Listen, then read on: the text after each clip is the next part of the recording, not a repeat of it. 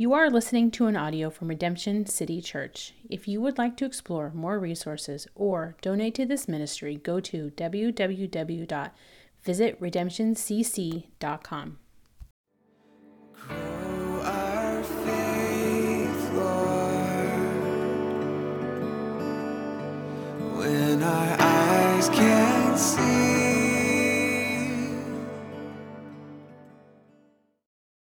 Hi guys, my name is Brandon and I'm the lead pastor here at Redemption City Church, and you're just moments away from hearing one of our sermon exhortations, and we're super pumped for you to be able to do that. Now, I don't know about you, but there's times where I've went to church and I get frustrated because I can't remember everything the pastor just said. Maybe I'm at a restaurant or I go home and a spouse or a friend says, "Hey, what did you learn today?" And you get frustrated because you can't remember everything. But here's the thing.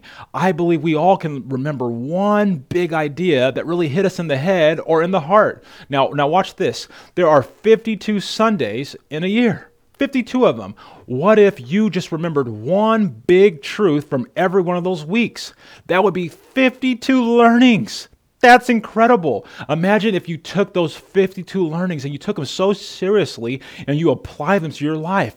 Where would you be in 1 year's time? Now imagine 2 years, 3 years, 4 years. You start to have 400 learnings from the Bible. Are you kidding me? And all of a sudden, we start to think about things like you're a mature, deepening, Christ-centered man or woman. So no matter whether you can remember all 18 points that the pastor made, or you walked away with one big idea that rocked your soul and you said, "I'm going to go activate that in my life." Be encouraged. You can do it, and have an amazing time with God in our sermon today. Grace and peace. Oh man, new story, new book, same God, let's go. If you have your Bibles, and I really hope you do, let's open to the book of Ephesians chapter. No, I'm just kidding. We're in the book of Jonah today, praise Christ. And as we transition from one book to another, I would like to take the opportunity to talk about, guess what?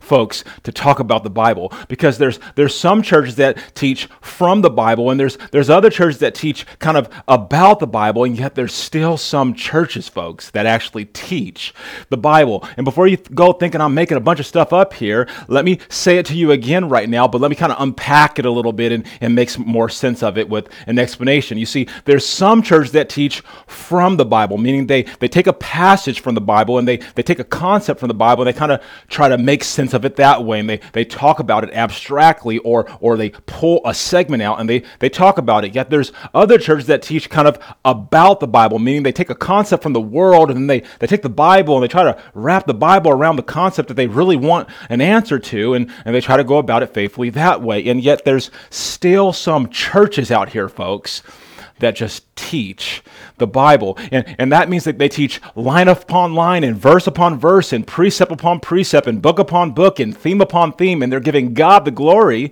praise Christ, all along the way. And I don't know if you know this, but it takes the whole Bible in totality to make a whole Christian. And the last time I checked, I don't know about you, but I know that I want to be a whole Christian. Like, I want to grow at the godly pace towards the godly peace that the Lord has set before me. And I believe you do too. And we all want to grow at a godly pace towards the godly purposes that the Lord of all purpose has given us. And we most definitely want to grow in grace and in truth and in knowledge of our Lord and Savior, Jesus Christ. Therefore, what we do here at Redemption City Church is we study through whole books of the Bible, one at a time, as our faithful way of pursuing edification in God's Word for the glad destination of sanctification in light of eternity. And since our church opened its doors back in June of 2019, that's what we've always strived and aimed to do. So if you're new here to RCC and you recently started kind of hanging out with us, we completed our very first major sermon series or book series as a church this past summer through the book of Ephesians. And believe it or not, we studied the whole book of Ephesians from cover to cover from September 2019 all the way to June of 2021 with 37 sermons over 54 hours of faithful preaching to see all that God had for us. Folks, with Jesus, we spent almost 60 hours in sermons learning how to be amazing student learners about God and His purpose and our part in it in a book that's literally only 4 pages long in the Bible. And let me tell you, it was so legit because we learned what it truly means to move out of our story into God's story. We learn how to sit and know who God is, and therefore how to walk as imitators of Christ, and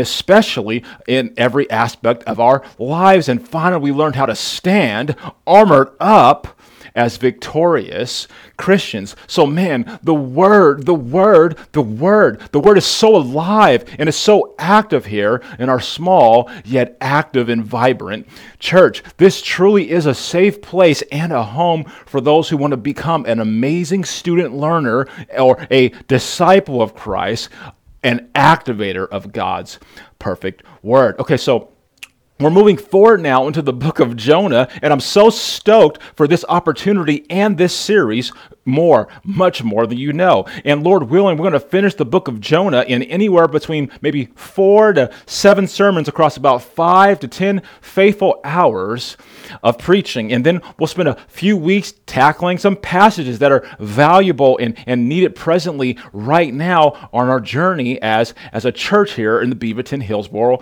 area. But rest assured, we'll be right back taking on another book of the Bible from cover to cover. That's what we do here at Redemption City Church. Because, and I mean this with all my heart, folks, that's how you faithfully study the Bible. That's how you make much of God and His magnificent Word. That's how you avoid the danger of mishandling passages out of context. And that's how you become a deepened out Christian, a deepened out Bible-believing, Christ-exalting Christian on the safe route of sanctification in light, folks.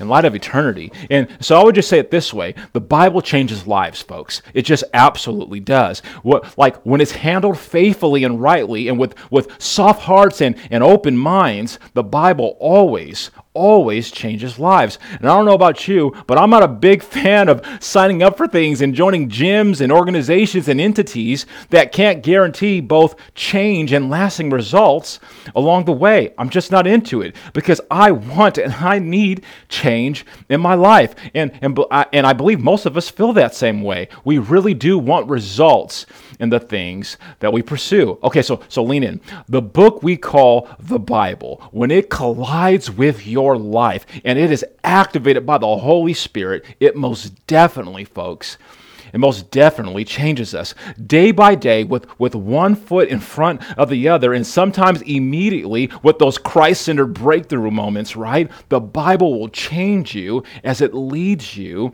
to imitate Jesus. Now, if you're new to the faith and you really haven't experienced that yet, man, just ask someone in our church that's been walking with the Lord for any real length of time. They're going to affirm this message because they're definitely going to tell you the Bible has changed their life and has produced lasting results. Now, did you know that the book of 2 Kings chapter 22, there's this man named King Josiah, and he was in charge of Israel. And at that time, I want you to know that Israel was known as a godly nation. And I just want you to hold that intention, okay? It's going to be very important. King Josiah was a godly man and a godly leader at that time over a godly nation. And did you know that King Josiah once said, "Hey everyone, do you want to know what I want to do? I want to go about renovating the kingdom, and I want to start by fixing up the church." And at that time they didn't call it the church, but for context, we're gonna call it that. And he was like, "Hey, let's get some new stuff going on in there. Let's get some new sound equipment in there. Let's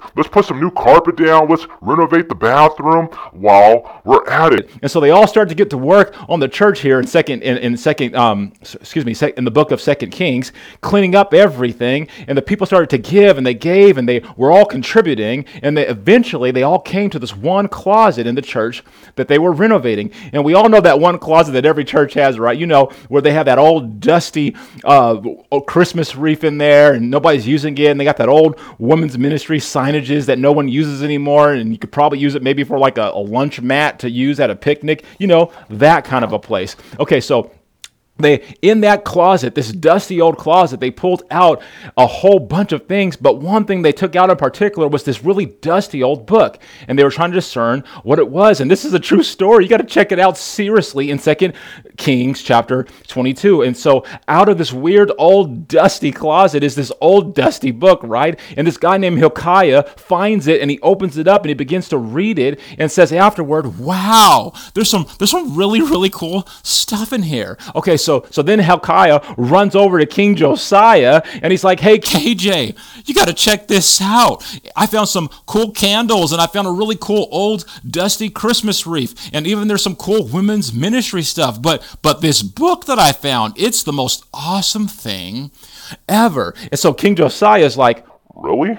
Well, read it to me. and sure enough, Hilkiah begins to read it to King Josiah. And do you know what that book was, folks? It's what we call the Bible. It was God's Word. Oh, man, that's deep. Somehow, track with me, in some way, the King of Israel, the holy, God-fearing nation of Israel, the godly leader of the godly nation, the king, the wise guy of that time, of all things, connected to God, that guy and his nation forgot about the Bible, folks, and they didn't remember it, and they didn't remember his word, and it was collecting dust inside of the church. Somehow, in some way, this nation had put the book away for so long that they had forgotten about what God actually had to say in it, and was still saying to them, folks, in that very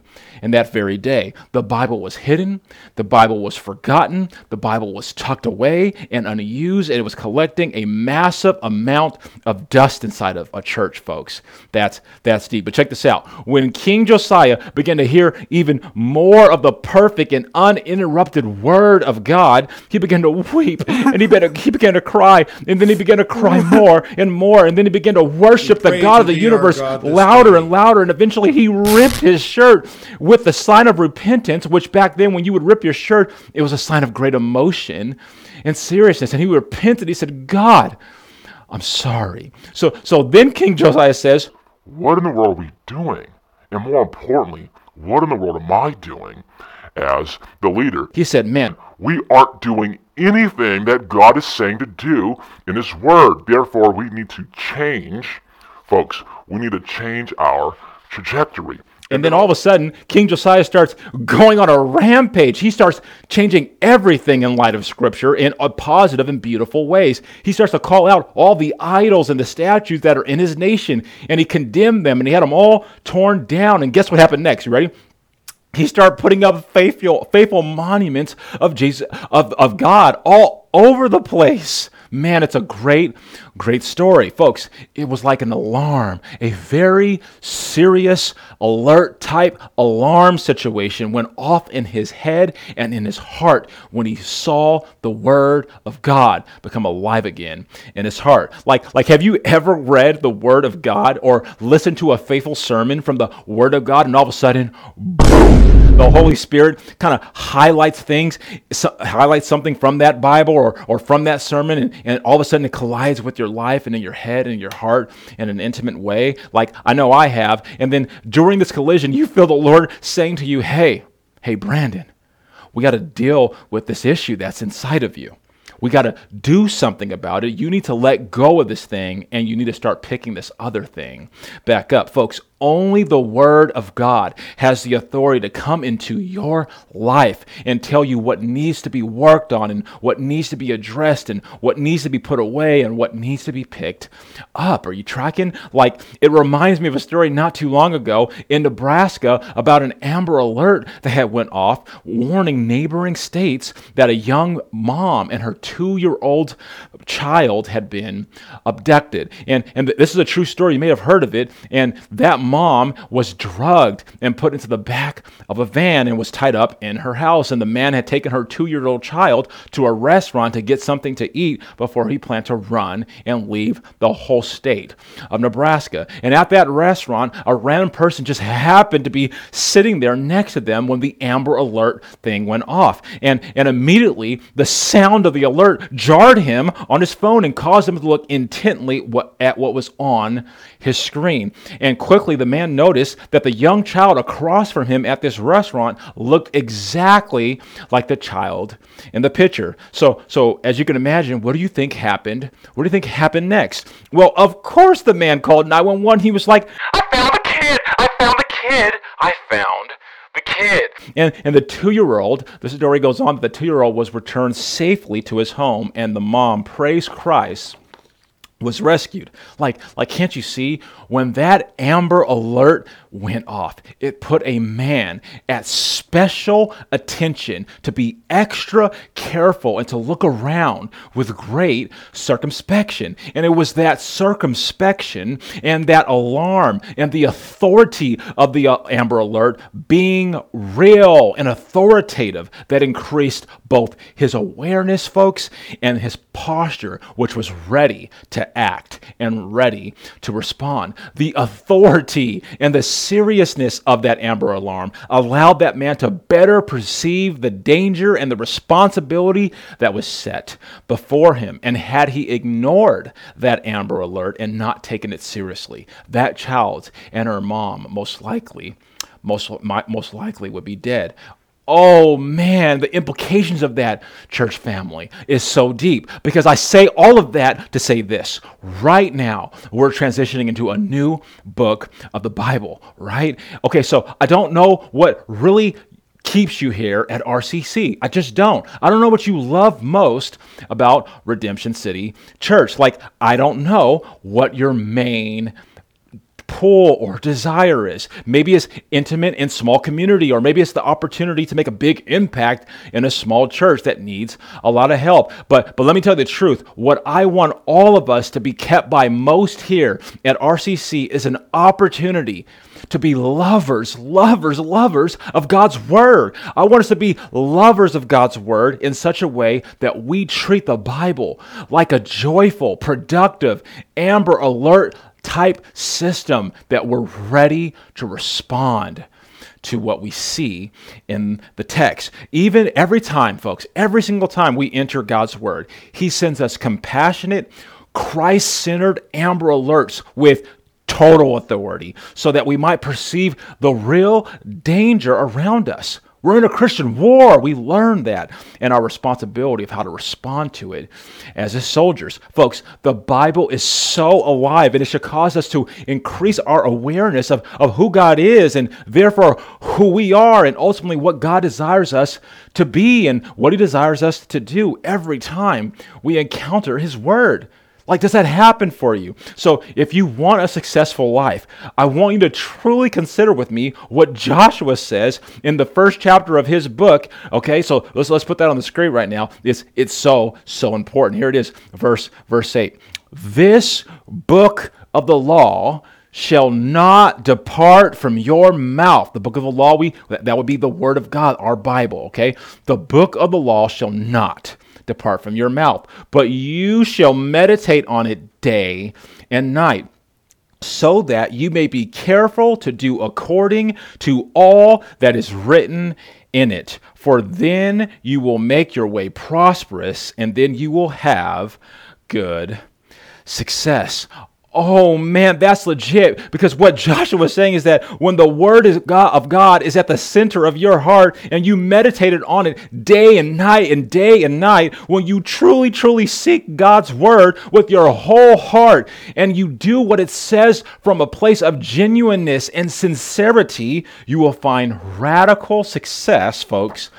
Radical success in your life. Like, listen, it really matters who's talking here. It's Joshua, folks, not your average friend at work. You know, that one guy at work, Mr. or Mrs. All Opinions, and they have no facts. No, this is Joshua, Old Testament Joshua. You know, the one that had seen his people struggle in the wilderness for 40 years walking around in rebellion from God. He saw what that looked like to be in rebellion from God and to not take God's word seriously. This is the same Joshua who has seen his great leader and pastor and shepherd in Moses rise, but folks, and eventually fall right before his very eyes. And that's a very big reality. I told you, make the Bible come to life so you don't miss the deepness of it.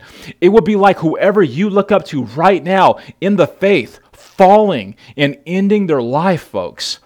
Ending their life in sin. It's that Joshua who's seen his people struggle in sin, who's seen his leader fall into sin, and he's amber alerting me. And he's amber alerting you, and he's saying, guys, you really, really need to stay close to the book of God, to the Word of God. I just watched my mentor and my pastor and my shepherd in Moses go down. You got to be careful. Okay, so let me just ask you a question. Like, can you imagine living a life for God in His name, yet not knowing His Word? Like, because you're living a life for God right now in His name, whether you believe it and whether you know it or not. Like, do you know the book? Do you know your Bible? Like, do you really, really know the Word of God? Like, is the Word of God exciting to you? Just be faithful and answer that in your heart. When you're making decisions, do you reflect and do you think and do you pray upon stories like King Josiah and King Asa and Jesus at the Lord's Supper and things like that? Like, is the biblical narratives coming to life for you and showing up for you in your everyday life? Is the Word of God and the stories in the Bible and the principles and the precepts available to you when you need it most in your time of storms and trials and circumstances? Because I can just tell you for me, when I finally heard faithful preaching in a way that made sense to my head and my heart, I was like, oh man, this is life-changing, sin-eradicating stuff. And I want more and more and more. And so I went back for more of God's Word and more of God's Word and more of God's Word. You get it? And then I began to share God's Word more with my wife. And then I began to share it more with my friends. And then I began to share it more with my community. And more and more and more of God I desired. And those who were attached to my life began to see that in me. Folks, I just couldn't get enough of God's Word. And eventually, I just began to devour the Gospels over and over and over again. It was legit. And man, I just want to encourage you right now to become a lover of God's Word, radically dedicated to the precepts of God by way of application, okay? Like, not just by the way of theology and abstract knowledge that's up in your head, but by way of intimacy from within your heart as you think about your Savior. Like, do you remember being on if you're married, do you remember being on your wedding day or perhaps on the honeymoon and you kind of looked over at your new spouse and you thought to yourself, wow, we're married now. And I better figure out how to get to know my wife even more. I need to get to know my husband even deeper. And after that amazing cruise or that trip to Hawaii or that special getaway, you dreamed together, you talked together as you got your first house, and you worked hard to discover more and more and more about each other, right? Like, even though you were married and you already made your commitment and you had already spent a vast amount of time together to get up to the point of being married, you still wanted to get deeper, and you wanted to know each other deeper, and you wanted more and more and more. And if everything goes right within a healthy marriage, that anthem of wanting to know each other more and deeper, it never ends, does it? No matter how long you're married, there's always another door of more that we're discovering about our spouse. Isn't that true? And folks, that's how we're supposed to approach our relationship with God and His Word and our relationship with Him. There's always another door of more for us to explore. Though many of us know it, our love for God should cause us to want to know more about our God and His thoughts every single day. Folks, our love for God and our allegiance to Him should cause us to want to spend crazy amount of times with Him and our family in Christ. Okay, because we have been given, and I've said this before, a privileged position and opportunity. It's not an obligation, but it is an opportunity to get to know Him and to love Him and to understand Him more than those who have come before us. We've been given a privileged position. We are in the time and the period of patience. Okay, so let me give you some biblical and kingdom parameters alongside a few life application deadlines. That's right, there's a life application deadline that is currently presiding over your life. Are you ready? There's a deadline of your life. It's in the text, and I'm going to present it to you. Here it is. You need to know the Bible and learn who God is and apply it to your life by the deadline of death. Okay? It's that simple, folks. It's a lifestyle. We are to spend the rest of our days accomplishing that goal all the way up until the point death arrives for us. People should look at you from the world and automatically say audibly, man, you're kind of weird.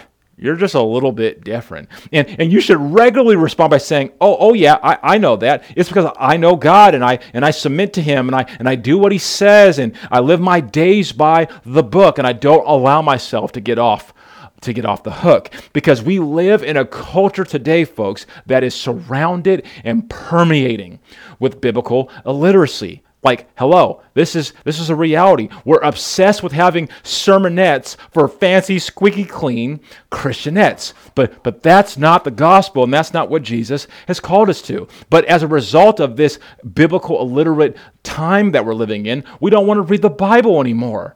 Yeah, churches don't want to read the Bible. We don't want to get our hands dirty in the tension points of the Bible. We don't want our children to really step into situations that may involve necessary danger. We don't want our families to risk their comfort. Not really. And all this comes from biblical illiteracy and complacency and not understanding our purpose and God's protection for those who submit to it.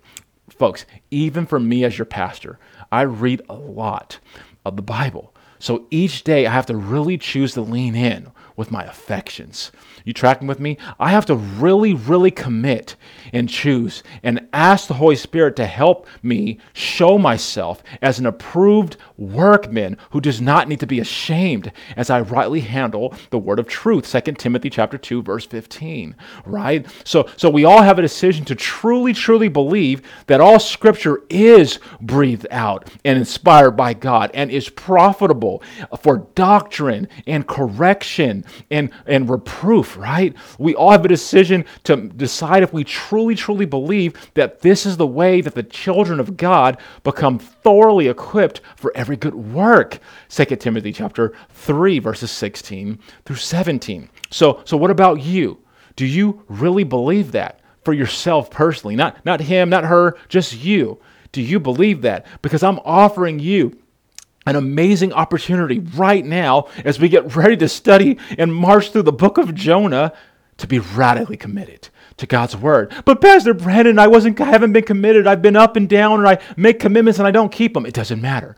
Right now, you have a radical opportunity to say, this time I'm armored up and I'm going to commit to take God's word more seriously. You have an opportunity to commit alongside me as your pastor to become a lover of Scripture, amazing student learner of the Bible, because I mean it, folks, we are living in a culture with biblical illiteracy. And this really reminds me of a young Cajun boy named William who was a zealous Christian who lived way down in the Bios. And one day he approached the pastor at the new church he was going to and he asked if he could serve in the church in some way. And the pastor simply asked him, hey, William, okay, can you read and can you write? And William admitted that he didn't take school too seriously when he was in school. It wasn't a top priority because he was too busy catching gators and making gumbo all the time. And so the pastor followed up and said, okay, well, at least tell me what your favorite story is in the Bible. Do you know your Bible well? And the Cajun boy, William, was like, and he put a big smile on his face like, Yes, sir. I'm really good in the scriptures. I'd love to tell you one of my favorite stories. I know my Bible from limb to limb. Okay, and so then the pastor asked him, okay, well, William, how about you tell me your favorite Bible story? And William replied and said that his favorite Bible story was when Jesus fed the 5,000. And the pastor, approving of such a great story, said, well, share that story, young man. I'd love to hear how you think through it. And William proceeded, the young Cajun boy proceeded and shared the story saying, well, once there was this man named Jesus, and he was a very, very special man, and he sent his disciples out 2 by 2 to do ministry on their own. And the story of feeding 5,000 picks up when they got back from Babylon after fighting in the great battle at Jericho. And they were very, very tired and asked if they could eat the Lord's Supper before they helped the hungry 5,000 people. And Jesus was very, very upset with them, so he went to the other side of the mountain. He was stressing out so much about their attitude that he started sweating blood down his forehead. And he said, Father, forgive them, for they know not what they do.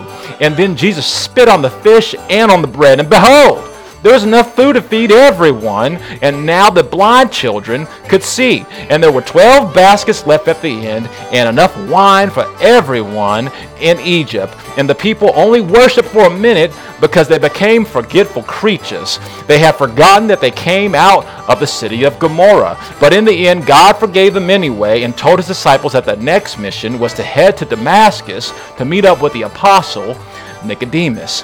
Now listen. Most of us know the real story about Jesus feeding the 5,000. And what William shared is most definitely not the biblical accurate story about that reality. But here's the situation. So many Christians, although I'm being kind of tongue-in-cheek in this moment, are not far, folks, from this ridiculous account regarding how they understand the Bible. Folks, we are living in a day and in an age inside of our very own churches of great biblical illiteracy. So how can we possibly live for Christ? How can we submit to Christ, telling biblical accounts and believing anything that everyone says, like William from the bios? And the answer is we can't. We simply can't. We most definitely won't get far like that. We can't live like that. We can't grow well like that. And we can't lead others to Christ in a lasting way like that at all. But let me tell you something so encouraging, is so exciting, is so redemptive. You see, when King Josiah finally read the book and he dusted that old thing off, when he really, really started to take the words of God seriously again, things changed for him, folks. Things first changed within him, and then things changed for those around him. I'm going to say it to you again. First, things changed for King Josiah, and then things started changing for those around King Josiah. So if you want to see revival, oh man, because we're about to study the book of Jonah, and we're going to see a beautiful picture of what revival looks like in a culture that went completely bonkers. So if you want to see revival in your city and community, like we're about to read about, let me just tell you right now, the most important thing you need to know about how to get a revival started in your church and in your community and in your city, folks, it always starts with you alone. It starts right with you and your heart. The most important thing you need when praying for revival in your city and in your church community is a circle that you draw around yourself, conjoined with an earnest prayer to the God of the universe saying, Lord, may you start this revival right here within my heart. That's all you need to worry about, family and friends. Are you tracking yourself? And I'm not kidding. Don't worry about leading a revival over here and reforming this church over here. Hey, just radically set your life up to experience God right within your very own life. And don't you dare wait till it's convenient or cool or sexy or culturally acceptable. Like, don't wait for your husband or your wife or your children to want to do it with you. Not when it comes to your relationship with God. Don't wait for your neighbors or your friends or your relatives or your school to give you an approval. You just draw a mighty spirit-filled circle around yourself and you declare to the Lord with an earnest prayer, I'm all in, God. May you change my life start your revival in me. And pay attention, whatever God does from that point with your offering and that earnest prayer is completely and totally up to him. You tracking? Like how God uses you and your life and those around you is totally his prerogative. You just need to make sure that you are letting that spiritual amber alert system go off in your heart every time you open up the Word of God. And you do that so that you become better positioned, right, to have great circumspection and careful consideration about the things that God is wanting you to prioritize according to Scripture, particularly, folks, concerning your life and the world around you as you learn the Bible book by book. Okay, so I want everyone to have their Bibles open right now to the book of Jonah, chapter 1, verse 1. Because all of what I've said so far is I'm trying to get you to whet your appetite for Scripture as we prepare to faithfully start our march through the glorious book of the Bible over the next couple months, because Jonah, folks, is legit. And what I want you to notice right away as you look down in your Bible or on the screen in the text is the very first word in this whole book, because it's critical. Let's put verse 1 on the screen right now. Jonah chapter 1, verse 1. Do you see it? It says, now. That's the very first word. Now listen, that's not the way an author normally starts a book, let alone a story. You don't start with words like now, and, or therefore. You don't start right in the middle of a thought when you're starting a book unless your book is a mini story or a segment or a part of a grand meta-narrative, meaning one large overarching story. Folks, the Bible is God's story. Every book of the Bible is God's story.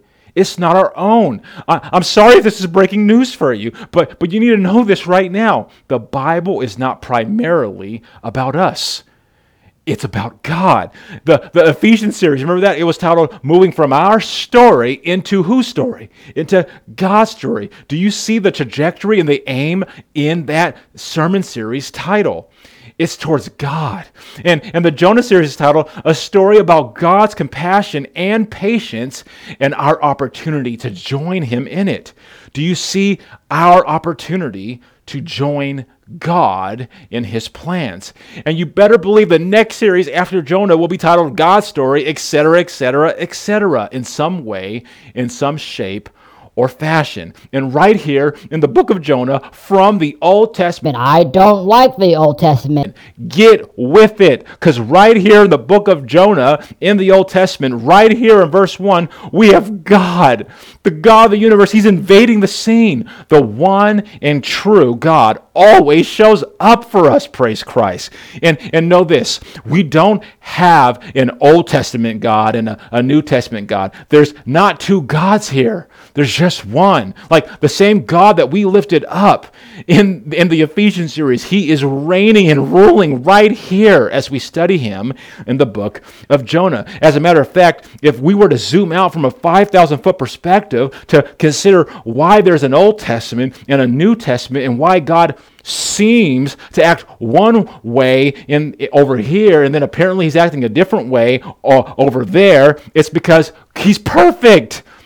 God's perfect in everything He does. He's doing something in both sides of the Testaments. He is holy and He is right and He is true and He is good. And there's no one like our God, praise Christ. All throughout the Old Testament, and this includes Jonah, God is screaming, I'm perfect. I'm a 10 out of a 10.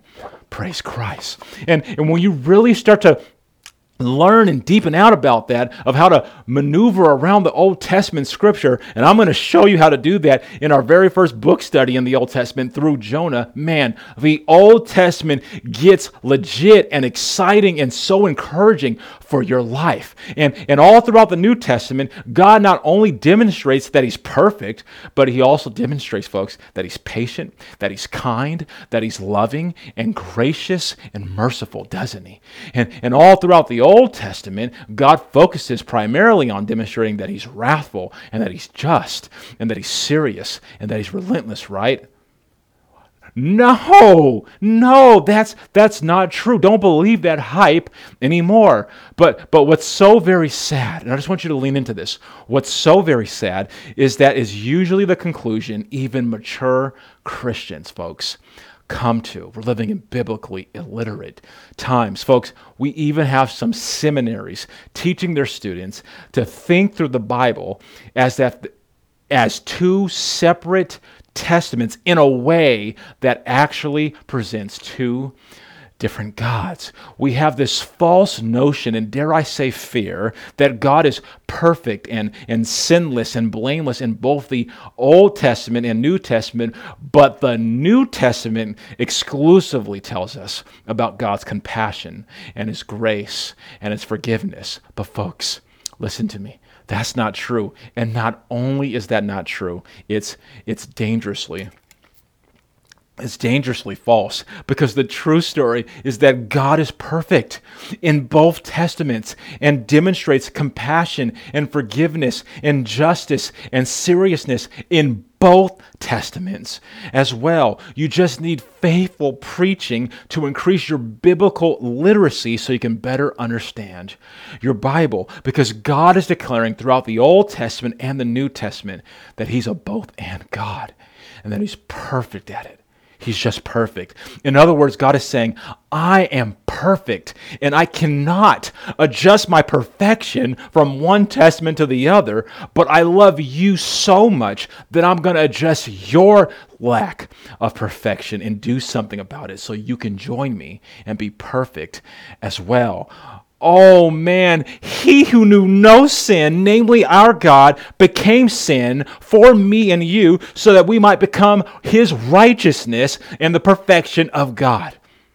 That is deep. Good night. So God is illustrating all throughout the Old Testament that He is not like us and that He's not messing around about His holiness. It's what He's showing us. He wants us to know that He's up here and we're down here, and that His ways are not like our ways and His thoughts are not like our thoughts.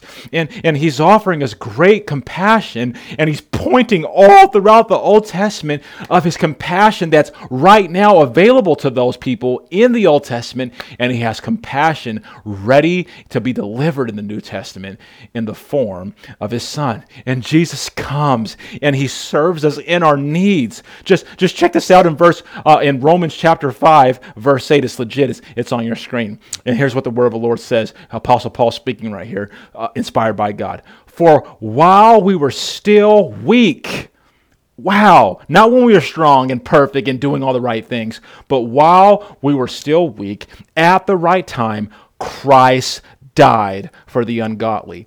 Verse 7, for one will scarcely die for a righteous person, though perhaps for a good person one would dare even to die. But God shows His love for us. God, not just Jesus of the New Testament, God, Yahweh, Jehovah Jireh, the God of the Old Testament. But God shows His love for us. This is a New Testament picture of God's compassion, in that while we were still sinners, Christ, a New Testament picture of Jesus' seriousness, died for us. Oh man, that is deep. Like, can't you see? God displays New Testament compassion and love, and Jesus displays Old Testament seriousness. It's a both-and situation, folks. And basically, Paul is saying, in this passage of Romans, Jesus came to rescue us and to deliver us for God as His spotless bride. And as a result, we became perfected in Christ. Okay, so the story of Jonah finds itself colliding itself, illustrating what Paul is communicating right here in Romans chapter 5, verse 8, regarding God's compassion to save us while we were still sinners. That's what we're going to see in the book of Jonah. Because the name Jonah, you ready for this? It literally means dove. Jonah means dove. Oh man, I mean the fact that Jonah's name literally translates to dove, and the picture of a dove, if you don't know, represents the picture of the Holy Spirit, and the picture of the Holy Spirit is an active picture of the message of Jesus Christ left for us as Jesus went back to the right hand of the Father, and the picture of Jesus is a picture of God's kindness and gentleness and salvation in the form of flesh. Man, I had to meditate on that reality for a while. The name Jonah from that perspective is quite mind-blowing. So here's Jonah 800 years prior to Christ during the Syrian and the Babylonian reign. You got Isaiah, you got guys like Amos and Obadiah and guys like this on the scene. And God says, you know what? I don't want you to miss my point and misrepresent who I am, so I'm going to paint a picture through the events of Jonah and a nation about some of my most important characteristics and qualities. Okay, so with that anthem set by the God of the universe in the book of Jonah, here enters Jonah, this short 4-chapter book across 2 pages in the Bible. And it starts with this question that I have for you. Here's the starting question. It's on your screen. What character or person does God most focus on in this story throughout the book of Jonah? Who obviously takes center stage? Man, that's a really important question. We're so familiar with the book of Jonah. Most of us have been around church and we've read about Jonah and really, what is the main focus? Who's the main character that God chooses to focus on in the book of Jonah? And I bet some of you are thinking that perhaps the main character in this story is the fish, right? And I mean, after all, the fish is literally named 4 times in chapter 2, and the chapter is only 1 page long. And that's a lot of focus for a very short book. And though that's a reasonable guess, and I see why some of you immediately probably thought when you think of Jonah, you think about the whale or the fish, I want you to know that the fish is not the main character that God focuses on in this book. It's just not. And though that's tough for some of us because we've been conditioned to think about the fish and the whale all the time, I mean, let's just be honest. How many movies and DVDs and Bible lessons focus on that fish disproportionately? Just Google right now the book of Jonah, and you're going to see almost every cover art focusing on the whale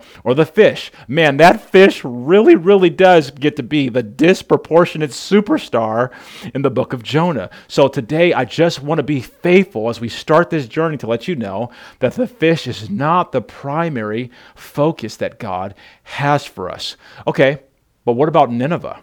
Those of you know the story. What about Nineveh? For all those more kind of deepened and more mature Christians at our church that have been walking with Jesus, and you're a deep biblical thinker and studier of God's word, is it not truly more about Nineveh and their brokenness? Like, did you know that Nineveh makes it on the pages of the book of Jonah 9 times? That's more than double the fish. Like, that's an awful lot of focus points in a very short book. So if you wrote Nineveh as your answer, I just say that you are heading in the right direction. But nevertheless, you'd still be wrong.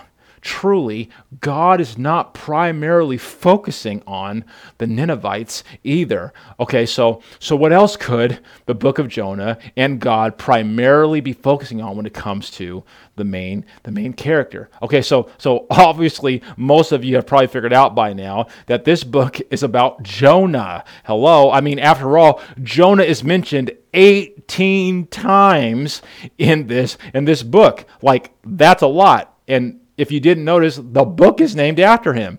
That's a lot of times. 18 times is more than the fish and Nineveh combined. Folks, out of 48 verses total in this very short book, Jonah is mentioned 18 times. So that's genuinely not hard to see as you learn how to read in the scriptures. So if that's you and you wrote down the words that the main character is Jonah, unfortunately, I want you to know that you'd still be wrong. And I know that's crazy, right? Not even Jonah, though the book is named after him, is who God is primarily focusing on as the main character of the story. It's not the fish, it's not the Ninevites, and it's not Jonah. Lean in. Okay, so while the character of Jonah and the whale and Nineveh are all important aspects of this story we're about to leap and dive deep into, I want you to know that the main character that God focuses on in this historical story is himself. Praise Christ. I told you earlier, this is God's story. And make no mistake, that's why the book opens up with the earth-shattering battle cry, "Now the word of the Lord came." Are you tracking? Now the word of the Lord has come. Like, can't you see? God is declaring right here in verse 1 that it all starts with him alone. He breathes life into our situations. He initiates new stories and new journeys every single day of our lives. He's behind it all, folks. And just to provide a little more evidence to this argument that I'm making, I want you to know that the character of God in this story is referenced in this book 38 times. Count them up. In a book that only contains 48 verses, the God of the universe is mentioned 38 times. Oh man, that's so deep and it's so productive for us to camp out on right now as we prepare to make much of our Lord and Savior, Jesus Christ. Like, check this out. The whale is mentioned 8% of the time in this book. Nineveh is mentioned 19% of the time in this book. Jonah is mentioned 38% of the time in this book. Yet God, folks, our God is mentioned 80% of the time in this book.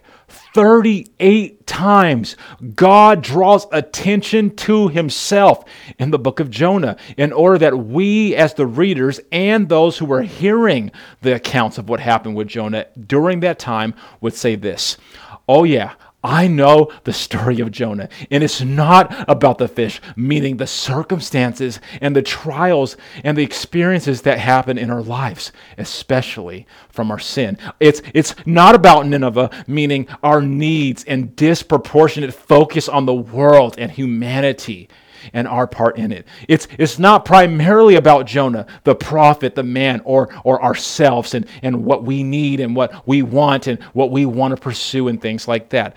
It's so that we would all say, "I got this." The book of Jonah is about God, meaning the one who reigns supreme over all three of those realities that we just mentioned. So let me say this to you again, and hopefully I have your full attention now as the amazing student learners that you are becoming. If you really want to see a revival started within your family and within your church and within your community and within your city, then this is going to set you free. Okay? Are you ready?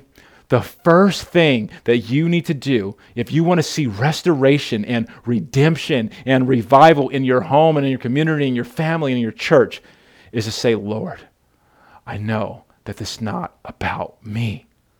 This is not going to be about me." And 1 second later, tell that to yourself again, because you probably are already forgetting it. And I'm not joking. I'm dead serious. That's how much we are wired to obsess disproportionately on ourselves. And do you know what starts to happen when you actually start to believe the truth that life is about God, that the Bible's about God, that your life's about God, that your family's about God, that your marriage is about God, and that your church is about God? Do you know what happens when you really, really start to believe that truth?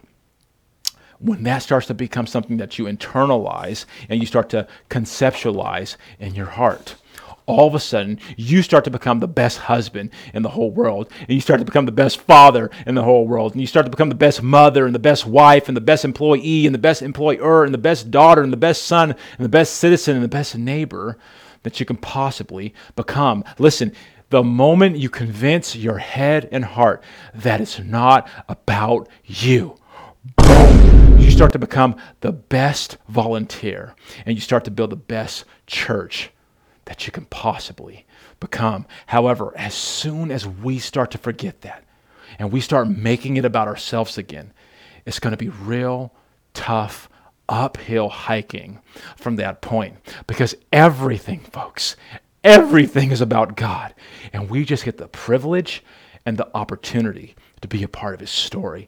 We just get to be an extra in his movie of life.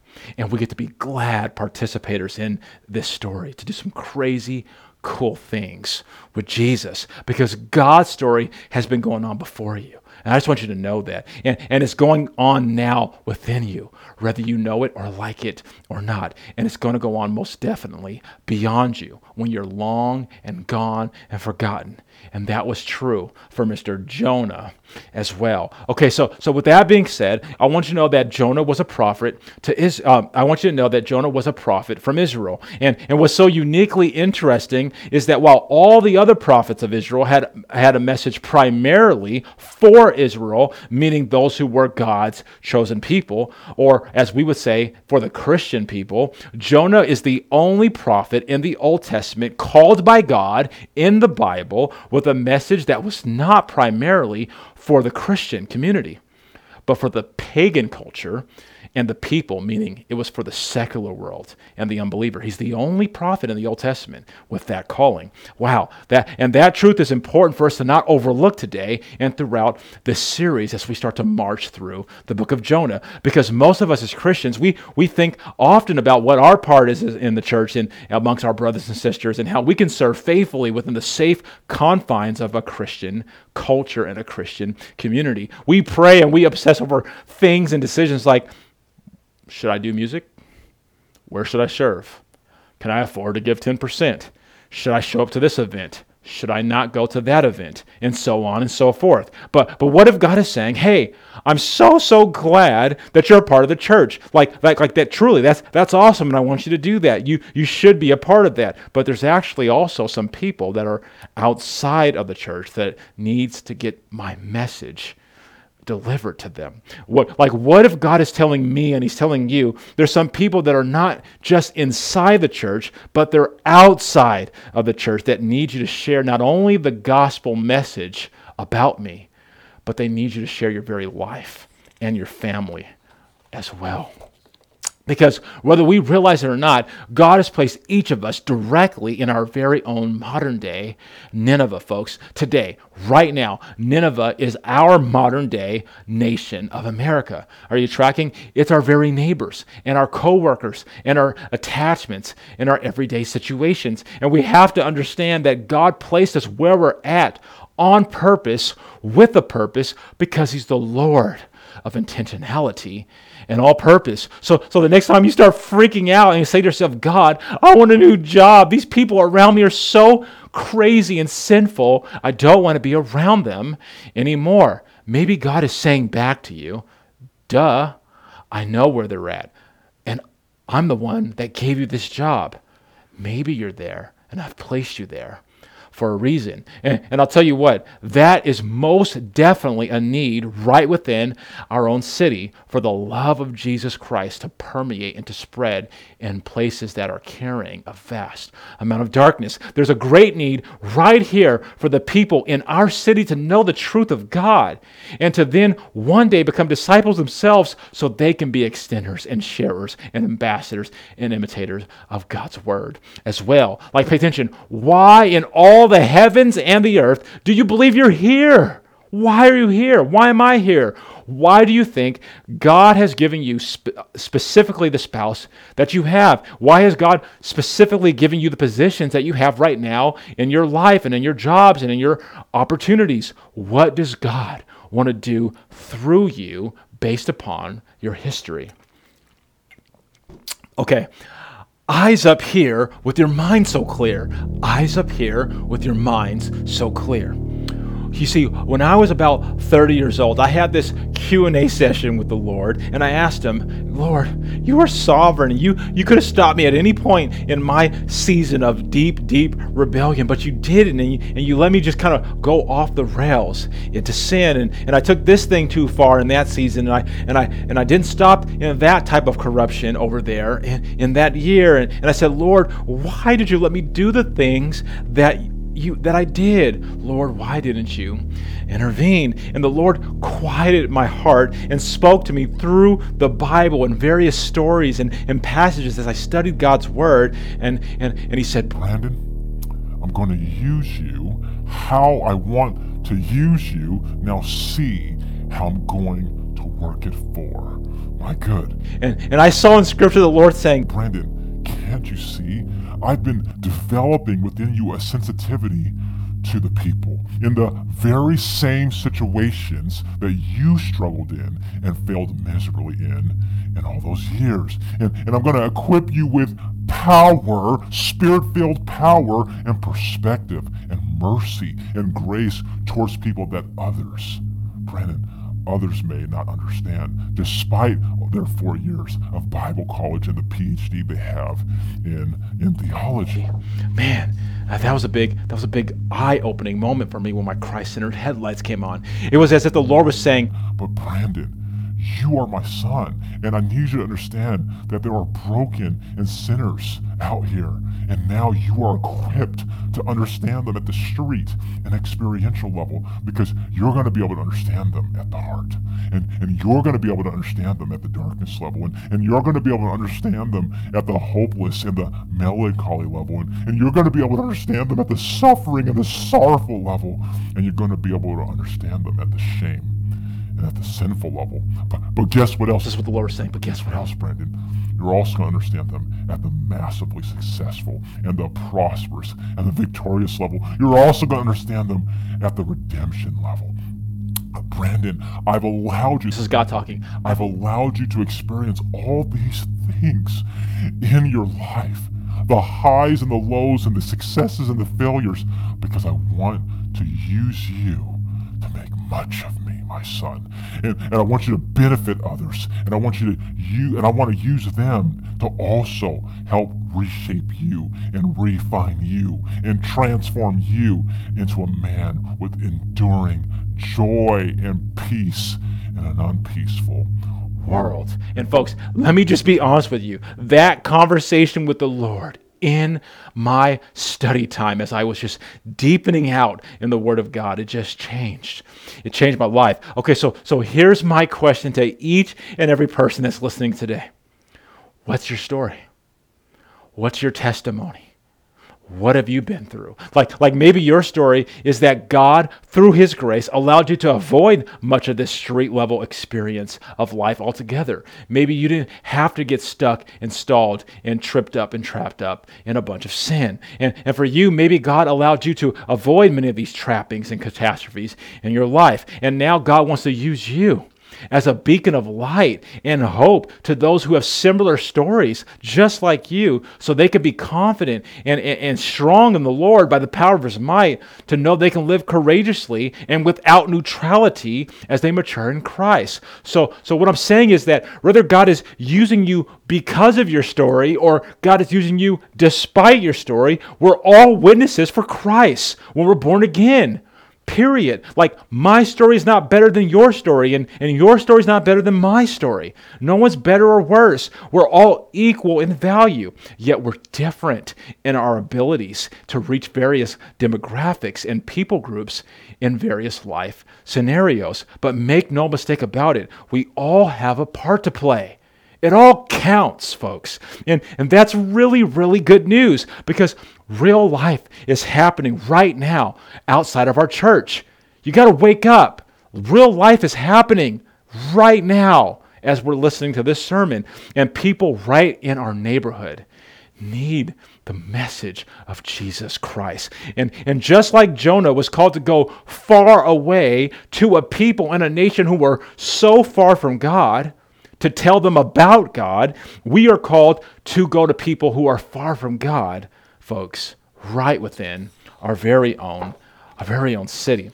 Now, I just want to be honest with you. The book of Jonah has often come under great and disproportionate scrutiny, particularly in theological and seminary circles. And I don't understand it. Like, people often talk about Jonah and say, I don't know if I can believe all this stuff in the book of Jonah, especially about that whale and the fish thing. This story is a tough pill to swallow. This story is kind of out there in Hollywood la-la Candyland, if you ask me. I don't believe Jonah is a historical account. Instead, it's a metaphor, it's a simile, it's a symbolic character of Jonah based off the historical prophet of Jonah who is mentioned in 2 Kings and blah, blah, blah, blah, blah. Okay, so the first thing I want you to know is, and this is definitely very, very important. Are you ready? I don't care. I don't care what your conclusion is about Jonah being historical or metaphorical. Like, I'm dead serious. I have important things to pastor into our hearts here at RCC so we can live well for Christ. Are you tracking with me? I made a radical resolve to myself and before the God of the universe that our church would not be a church or a community that got distracted with meaningless things. And I plan to keep that promise. Now, with that being said, let me make my faithful argument for how we're going to think through the book of Jonah here at RCC. Okay, so if you've made it, think with me, track with me, think, be logical. If you've made it through 31 books of the Bible to get to this point where you first started saying that you can't believe that Jonah is a historical account, Like, I just want you to know that within the first 31 books that came before Jonah that you've been reading, like Genesis, Exodus, Leviticus, Numbers, Deuteronomy, Joshua, Judges, Ruth, so on and so forth. I just want you to know that there are some stories in those books of the Bible that are dramatically more off the wall than the story of Jonah. Like, listen, okay, check this out. There's this woman who has a quart of olive oil, and she's going to die, right? And God tells her just to keep pouring it into more and more jars and vessels. And so the woman keeps pouring it and pouring it and pouring it and pouring it. And guess what? The jar never runs out, and she's able to just keep pouring it, and it never, ever runs out until she pays off all of her debt to the debtors, and all her debt is paid off. Miracle. And then God tells this other man with the stick, hey, throw your stick down on the floor, and when you do that, it's going to become a snake. And then the man throws the stick down, and it becomes a snake. Are you kidding me? Okay, and then God tells this other guy he's going to pick him up in a chariot of fire. A fireball is going to pick him up and take him home. Are you kidding me? And you may be thinking, well, did that guy have a special fireproof suit on? And the answer is, no, he didn't. God literally picks him up in a fireball, a chariot filled with fiery flames going everywhere, and took him home, and the man was completely untouched by fire. Mystical, right? Totally miraculous. And the Bible, I'm not done. The Bible tells us in the first book of the Bible, in Genesis chapter 1, that God spoke, and because he spoke, all things exist. Weird. So if you're tracking with me, what I'm saying is the Bible is filled with crazy stories. Yet for some reason, this story, the book of Jonah, the story of Jonah in particular, is constantly under trial in both secular and pagan circles, as well as unhelpful Christ-distracting theological circles. I don't get that. And what's so funny to me is that this is the one actual story out of everything I just mentioned that actually could have happened historically, even without a miraculous intervention. Did you know that? Because there are wells and fishes big enough in our sea today, even today, that could accidentally, or sovereignty of God for how we think they're things as Christians, swallow a man whole. Keep a man in its digestive chambers for 3 days and barf him up on a seashore. That's like the one thing that wouldn't take a miracle to occur. And not only is that possible, you're not ready for this, not only is that possible, but guess what? It actually happened before in modern day history, not just with Jonah. Did you know that? Oh man, this is legit. Okay, so there was this man named James Bartley, you can look him up, who was doing a solo expedition off the Falkland Islands. Google it. His boat was attacked by a whale, and he landed inside the whale's mouth in modern day history. And the story goes on that he ended up surviving the whole ordeal and was carved out of the whale's stomach by his friends. True story. Folks, They didn't even know he was missing when he was gone. They simply began skinning the well because of the hot weather, and that would have been rotting the well's fish. The well had died, and they saw the well. They're like, man, it's going to stink up the whole area. So they were cutting the fish, and that's how they accidentally found him. Okay, so reporting says that reports were that he was in the well for approximately 36 hours. That's crazy. And it was also said that his skin, right? And they took pictures of him. His skin had been bleached white by the whale's gastric juices as a result, and he also was blind. However, this man, James Bartley, survived and remarkably returned to work 3 weeks later under limited and new modified work responsibilities. Now, I want you to know that James Bartley did die 18 years later, and his tombstone in Gloucester to this day says James Bartley, a modern day Jonah. So folks, this miracle story about Jonah in the fish's belly, and make no mistake, it most definitely was a God-breathed miracle, is one of the most likely things to actually happen in comparison to all the other crazy things throughout the Old Testament story. Because the other things that God does in the Old Testament, God just pulls them literally out of thin air. He just does it. God says, he spoke, stars suspended. He just pulls it out of thin air. Like he starts creating planets and ecosystems by simply speaking the words. Are you tracking? So I look at people who are challenged by Jonah being a historical account, both those outside the church and those who get stuck in their head inside of seminaries, and I'm like, really? This is most definitely not the right story to choose not to believe. This is one of the most easiest stories to swallow, no pun intended. And by the way, keeping God as the target, having a fish spit up Jonah on the seashore of Nineveh is so like our God, folks. Our God is so intentional. Now watch this, because I'm about to dive deep and preach this simply yet profoundly. Okay, eyes up here with your mind so clear. Eyes up here with your mind so clear. Did you know that the Ninevites worshipped false gods? Did you know that? And did you know that their primary false god was a creature that was a half man and half fish? And not only that, but the half man and half fish primary false god that they believed in, skin was ghostly white, just like James Bartley, who lived not that long ago in modern day history in the Falkland Islands.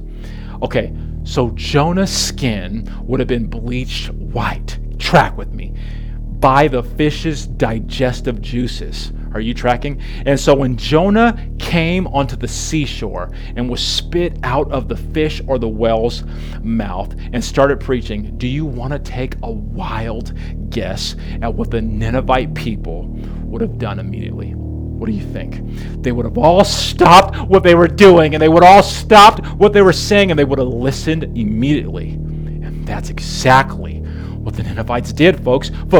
Jonah came looking like their false primary god, bleached white out of a fish, so that people who are far from God would have the best opportunity to hear a message directly from our God. Oh man, God's ways, God's rules, God's order, God's design, God's intentionality, God's plans, God's purposes, God's compassion to meet us where we're at. Lean in. God, in his infinite wisdom, is orchestrating this whole thing to a pagan culture who has beliefs within their culture that are completely out of this world. Yet he meets them where they're at in order that he might get to their hearts and rescue them. Praise Christ. Oh man, there's like 6 or 7 exhortations and sermons and directives right here for us to camp out on. But we're going to get to them later as we march through this sermon series. Let's keep Let's keep tracking. Okay, so God is in complete control of the book of Jonah and what he's doing in your life and what he's doing in my life. And for today, I just want you to understand that there's absolutely nothing, and I mean nothing, in this portion of the Bible from the book of Jonah that doesn't have application for our lives. The Old Testament counts, folks. It all counts. And folks, if you allow me to lead you through this book faithfully, I promise I'll present it simply yet profoundly so it's easy for you to swallow whole. Now, if you don't remember, I laid out some important themes in the first sermon of our Ephesians series right from the beginning. And I promised that we would learn through this framework of the themes of sitting and walking and ultimately standing, right? Sitting and knowing who God is, and walking as imitators of Christ, and eventually standing as victorious, armored up Christians. And that framework set us on a beautiful course throughout the book of Ephesians to see all that God had for us. Okay, so in the book of Jonah, we're going to be looking at 5 critical themes that I believe God has for us in this season as a faith family. And I want you to write these themes down in your notes for future study and reflection, okay? And the first thing I want you to know is that 2 of these 5 themes are going to be directly about God. It's going to be all about God, and the other 3 are going to be focused on humanity, and that means focused on us. Okay, so let's deal with the first 2 themes about God right now in the book of Jonah. Here we go. Here's the first one. The first thing that we're going to be learning about and seeing is that God speaks to us, and he seeks after us. So the real question of the series is going to be,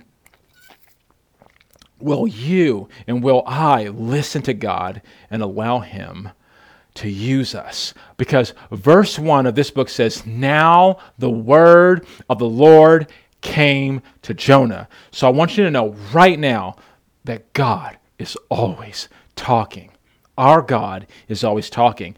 God is ordering our thoughts, and he's directing our ways. Therefore, we have to learn to listen and recognize him in both the big moments of our life and in the small, seemingly insignificant ones. I've told my story a bunch of times now here about how my family came to Oregon and Redemption City Church. And there were most definitely big wow, aha moments that had our family collide in Oregon. But there were small, seemingly insignificant moments that reflectively I can see God doing major work. But either way, in the big or the small, God was working to bring us to this point at Redemption City Church. And isn't that so comforting and sobering to know that the God of the universe is always speaking to us? Now, the book of James is written by Jesus' little brother, in case you didn't know, who once said in his little book, don't just go here and say you're going to go there and say you're going to do this and do that, but instead ask God where he wants you to go. Instead, ask God what he wants you to say. Man, what would it be like if we, as the people of God, asked God what he thought before we proceeded and made decisions in our lives? So when you make that a standard and a pattern and an anthem in your life, the Lord starts to reveal his will to you more and more and more. And with that perspective, you begin to walk in a real deep, Christ-centered, robust confidence type of a way as you begin to hear and understand the Lord's will for your life according to his word. And you start to be confident in the decisions and the activities that you choose. And we all want that, don't we? Okay, so here's the deal. God not only speaks, but he seeks after us. I'm going to say that again. He not only speaks to us, he seeks after us. And if we're being honest, most of us know that's the gospel truth, don't we? Some of us have had real dark seasons where we have ran at lightning speed as fast as we can away from God and his commands and his order within our lives. But we know how that story ended for us, don't we? That's a part of our testimony. Eventually, we ran out of steam, and we ran out of the desire to flee, and we ran out of all of our ideas of how to be our own little boss and to do our own little deal. Eventually, you and me, we turned around, and we humbled ourselves, and we began that long, that long road of repentance, didn't we? We all have been there in some form or fashion if we're being honest with ourselves. And when you and when I finally turned around, where was the Lord at? Like, was he barely catching up to us, catching his breath after we finally slowed down from running away from him? Like, no way. He was calmly and effectively right there, ready to receive me and ready to receive you, rebuke us where we needed to be rebuked, but also, wasn't he so ready to lavish his love so comprehensively on our lives? Through his word and his people and his favor, he showed up for you. That's your testimony. We all have the same story. In a way, our story and God's story is that he showed up for us, and he was compassionate, and he redeemed us, and he got us back on track, didn't he? Folks, God speaks to us, and he seeks after us, and we're going to see that in a beautiful, beautiful way in the book of Jonah. That's our God, folks, the great shepherd who leaves the 99 to pursue you when you wander away. Not just them over here, not just him, and not just her. He goes after you, and he goes after me, and we're going to be exploring that reality, and it's beautiful in the book of Jonah. Okay, so let's march to the second theme we're going to be studying throughout the series of the book of Jonah. Here it is. We're going to be studying that God is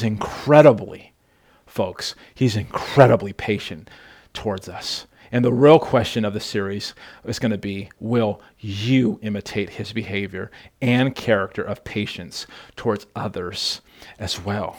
And that is a real serious, sobering question. Listen, I can't wait for us to see God's pursuit and God's plans and God's mercy and God's heart and God's patience towards us. And guess what else? And this one's going to be mind-blowing for us. In this book, we're going to look directly at God's rebellion. Directly at it.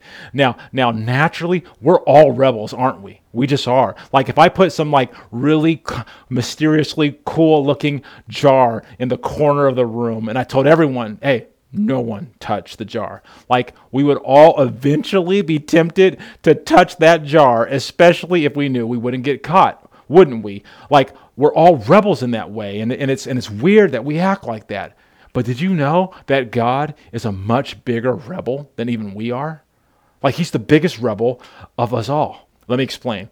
God's the biggest rebel because God rebelliously does what we not only regularly refuse to do, but what we describe and proclaim and believe in our hearts is wrong to do. That is very deep. I'm going to say it again. God is the biggest rebel of us all, and he's the biggest rebel because God rebelliously does what we not only regularly refuse to do, but we describe and proclaim and believe in our hearts is wrong to do.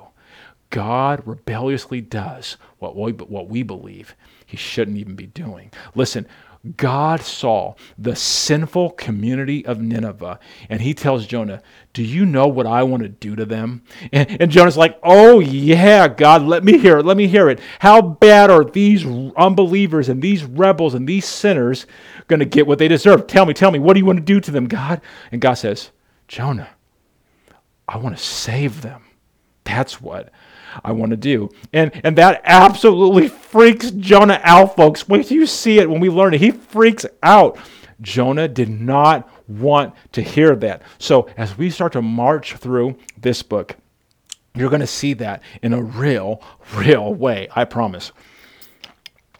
And what's so crazy and ironic is that one of the greatest verses in all the Bible, one of the most famous verses, comes from Jonah's very own mouth when he says, salvation is the Lord's. Folks, that's the key to everything. And don't you ever dare forget it. Salvation comes from God alone, not from our recommendations, not from our approval. Do you hear me? God does not need me and your approval rating to make a decision on whom he saves and how he saves them. And Jonah, the prophet of God, learned that in this season of his life, in his time with God. And that's why he says, man, salvation is the Lord's. Namely, God is truly rebellious in his love and saves whomever he wants. So if you're a seeker or you're a wanderer about the faith and you've been wrongly oppressed by legalistic religion, or perhaps you've been taxed out and you're overwhelmed and confused and you're so empty and tired from all the theological and, dare I say, illogical rhetoric. Hey, if you've been a victim, I'm so sorry.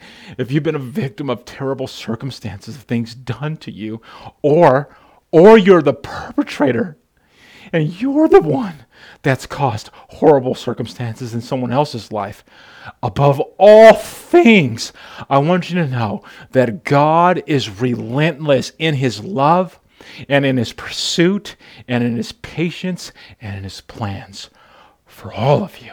He just is. God is patient and he's completely focused on saving so many of us who are alive today. That's what he's about, folks. So what does that do for your heart when you think about the God that you're about to learn about according to that perspective? Like when you look out and you see depravity and all of the sin in our world, when you see all the drugs and all the alcohol and the abuse and the crime and the murder, when you see it and you want to pull your hair out and say, Lord, what's wrong with these people? When you know and when you see that God responds with great circumspection and great care and says, I know, but I want to save them and I want to rescue them and I want to redeem them and I want to reconcile them. Will you compassionately join me on this mission? What do you think about when you hear that message? Okay, so not only are we going to be learning about both these things about our God, that he speaks to us, that he seeks us, amen, that he's patient towards us, and he's patient towards others that we may not be patient towards. Man, we're going to be exploring about our reaction to that in a real way. Okay, so let me pick up the pace a little bit as we kind of look at these last three themes about humanity, or basically about us, and I'll try not to unpack them too much. Here we go. They're on your screen. Theme number 3. We're going to be learning that man's bent towards faulty rebellion and judgmentalism. We're going to see that in a real way, that we are naturally inclined to be faulty in our rebellious spirit, and we are massively judgmental creatures. So the real question of this series is going to be, will you join humanity towards that faulty rebellion and judgmentalism in your life? Or are you going to choose a different way? Let's look at theme number 4. We're going to be learning about man's hatred and coldness and reluctance towards kingdom living. We're going to see that. And the real question of the series is going to be, will you choose to live your life marked by hatred and coldness and reluctance, or by love, compassion, and Christ-centered eagerness, folks? What are you going to choose for your life? And then finally, the 5th theme we're going to be learning about is man's choice between obedience and disobedience. And the real question of this series is going to be, will you choose enduring obedience? Not sometimes, not when it's convenient, not every other week, but enduring obedience or divisive disobedience. Folks, in each of these themes, every single day, we have a choice to make, don't we? Okay, so I want to give you just a little bit more framework to help us in this march we're going to be going on in the book of Jonah. So let's unpack right now what I'm calling the pastoral Jonah story arc tree, so you can start to understand the framework of this very important book. Here it is, that's on your screen. The first thing we're going to be kind of seeing as we look and learn through the story of Jonah is the call of God. It starts with the call that God gives. And the second thing we're going to be learning as we march through the book of Jonah is the rebellion of Jonah. We're going to look at that in a real way. And then we're going to be looking at the repentance the repentance of Jonah. And we're going to see what that means for our lives. And then we're going to be looking at the revival of Jonah. And we're going to see great hope there. And folks, all of this is going to be our framework as we prepare our hearts in prayer right now as we venture just a little bit into the book today. Because believe it or not, that was only my opening foundations and proclamations for the book of Jonah. And the goal is going to be that we'll walk through just the very first 3 verses today, just a little bit, and then we're going to recircle around them next week and take them even deeper. Okay, so let's pray about all of this as we march forward into the book of Jonah. Let's bow our heads. Abba, Father, it's absolutely spectacular to think about how much you love us and how we have the capacity as born again children to love you back. And the fact that we learn all of this by reading words on pages is absolutely mind-blowing and miraculous, Lord, because it's highly improbable and it's so extraordinary to think that the most intimate and real relationship we could ever have is discovered between the lines of Scripture, but it's true. And it's a miracle. So, Lord, as we begin to track through the book of Jonah, I pray that the people participating in this series will experience miracles upon miracles upon miracles in their lives. That unexpected and extraordinary obedience to your heartbeat of character and compassion and patience and rescuing love for all people to be reconciled to you would become our heartbeat and anthem as well. I pray for wisdom and clarity of both mind and spirit over myself as I offer my gifts as a living vessel to preach this sermon. May we walk away changed by your word. It's because of your beautiful name that we pray. Amen. Okay, here we go. Jonah chapter 1, verse 1. Let's do this. Here it is on your screen.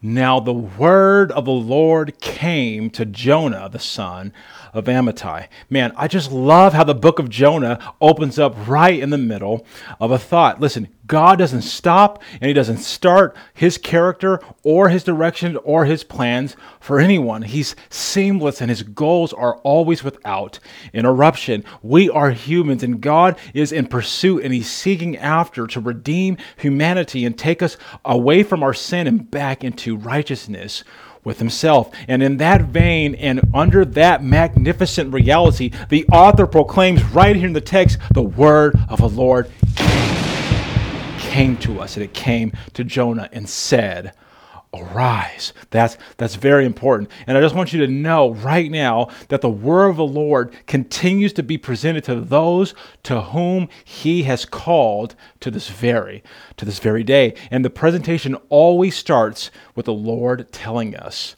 to arise, folks. He's always calling us to arise. Now, have you ever wondered what the word of the Lord might have actually sounded like audibly? Like from a practical perspective, like after all, Jonah is an Old Testament prophet, and so it could have been audible. Like literally, he could have heard God's voice. But folks, it also could have been a deep sensation within his heart that he felt the presence of the Lord telling him to do something. Or really, it could have happened or occurred in an infinite amount of different ways. But regardless of how it happened functionally, and that's going to be very important later, God is declaring in Scripture, I'm still speaking today. And I'm calling you to arise. And I want to share with you 3 ways that God still speaks to us today so we can understand that for our lives as we get ready to see what God's doing with Jonah so we can have confidence about this reality. Okay, so here's number 1. It's on your screen. God speaks through his infallible word contained in the book, the precious book that we call the Bible. And we lifted up this anthem of God's word being his voice all throughout the book of Ephesians, didn't we? So as we continue to deepen our understanding of God's word, he will comfort you and direct you through his word. So for those of you who often say, I don't hear God's voice ever, I wish I did, but I just don't hear him, Pastor Brandon, the first question that comes to my mind when I hear that type of a statement is, okay, well, when's the last time you've been in his book? When's the last time you've been in the Word? Because if you get in His book, God most definitely is speaking to you. I just want you to know that, but you just may not be listening. Okay, number 2. God speaks in congruence with His book by the way of the Holy Spirit. Folks, I'm talking about the Holy Spirit inside of you. I'm talking about that Spirit-filled position, that fully focused on Jesus everywhere and all the time position that God has lavished upon your life. Because once you put the thoughts of God, which are found in the Word of God, inside of you, God promises us in the text that the Holy Spirit will bring to our remembrance what we need in His Word exactly when we need it most. What a promise. So when things occur in your life, God's precious word becomes a roadmap towards God's desires and direction for you in that circumstance or in that situation. That's really good news. So just know that whether it's a feeling or it's an impression or a vision or a dream or an audible message that you hear, whatever God gives you, it always will line up, folks, with His book and the words that He's inspired. So if you ever get an impression or a thought or a nudge or a dream or an audible message that doesn't line up with His book, you can radically faithfully that is not from God. It just isn't. So if that's you take a nap, get some food in your system, something's going wrong, and recalibrate your thoughts, because God does not contradict His word. Okay, number 3, God speaks through His bride and expresses it through the local church. Often, folks, God doesn't just speak to us through His word or by the way of the Holy Spirit, but He also does it through His chosen people. Like have you ever found yourself in need of advice or help, and then you come to your brother or your sister in Christ, and they just radically start speaking directly into your life situation, and all of a sudden, God uses that grandma or that mentor or that friend, and you walk away feeling like you got everything you needed, and it was as if God was speaking to you. It's because He does do that. God uses people all the time, and He's done it pervasively throughout the very Bible that you're reading. So here's the deal. If you really want to grow closer to God, seek out men and women who love God, and God's going to use them to be His very voice of affirmation within your life. Seriously, folks, life discipleship and the verbal passing of God's word through the vehicle of Rhema is right and a true and a good thing presented all over Scripture. But always remember, if that counsel that you're receiving doesn't accord with the Word of God, you can know radically that is not from Him. So if that's you, remember, take a nap, get some food in your system, something's going wrong, and recalibrate your heart. God doesn't use people to contradict His word. Because overall, irrespective of which way you are most frequently hearing God's voice, and I'm hopeful and I'm prayerful that you're hearing Him in all 3 of these ways, but no matter which way, the decision is going to be yours today. As you look at the text and you go through this series, it's going to be your decision regarding, are you going to grow and respond to the Lord's calling, or are you going to sit dormant after He speaks to you? Are you going to respond and act upon the kingdom-focused commands God gives, and are you going to offer back kingdom-focused responses? Or are you going to remain in a spiritual slumber? Are you going to remain asleep? Okay, so the word of the Lord came to Jonah that day, right? Okay, so God was calling Jonah that day to listen and to take some form of activity and some form of an action step. Now let's keep tracking now into verse 2 and see that more.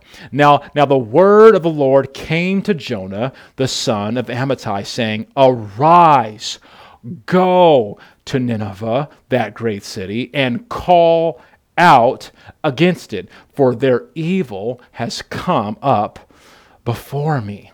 Like, do you notice what the actual word of the Lord, what was the actual word of the Lord that came to Jonah? What was it in form of the directives? Do you see it? Look closely. There's 3 commands, 3 directives that God gave. They're on your screen now. It was the directive, arise. Get up from what you're doing right now. Go. Leave the spot that you're in and move intentionally in the direction I'm calling you to. And call out. Call out. Pay attention. Most often when God speaks, he does so with the expectation that you and me are going to recognize that he's desiring a response from us. And you can search all over the Old Testament and all over the New Testament, and what you're going to see is that almost every single time God speaks in this Bible, he's requiring a response from his people. Okay, so there is a theology in our culture today that says that it's all about getting the best life now and the best everything now, and that God desires always to bless us because he's so mind blown with how awesome we are. And popular Christianity says today that God doesn't expect anything back from us. He just wants us to name it and claim it, blab it and grab it, because we are so amazing. But in reality, biblically, when the Lord speaks, folks, I just want you to know that he almost always says, arise. Like arise from where you're at. Go do something for me that I'm explicitly telling you to do, and call out so you can glorify me in the activity that I'm calling you to go into. Okay, well, why? Okay, folks, because he wants to give you not only your best life now, but he wants to set you up for your best life with him forever in eternity. But not just for you, right? But also for others. God is pursuing the broken and the desolate and the widows and the sufferers for eternity as well. We got to rise. We got to go, and we got to call out. But that's kind of the popular part to say, right? We love thinking of God rescuing and sending us to save the voiceless and the helpless. But do you know who else God is radically concerned about having you pursue with your life? Do you know who else he wants to redeem? He's after the cheaters. He's after the swindlers. He's after the abusers. He's after the violent. He's after the murderers. He's after them too. And I just want you to know that in this series. And if you're thinking I'm exaggerating, just ask Paul, the one who committed many murders. Or just think through Zacchaeus, the one who stole and cheated out so many people and families. Just ask the man on the cross who was next to Jesus, who was one of the worst prisoners of that time, because each of their stories will tell you that God is truly after us all. Oh man, all of a sudden this sermon just got real unpopular real quick, didn't it? Well, you got to deal with that because it's true. God wants to bless you and he wants to bless me, but he also wants to bless others. And the reality is, he also wants us to get involved with that, specifically partnering with us.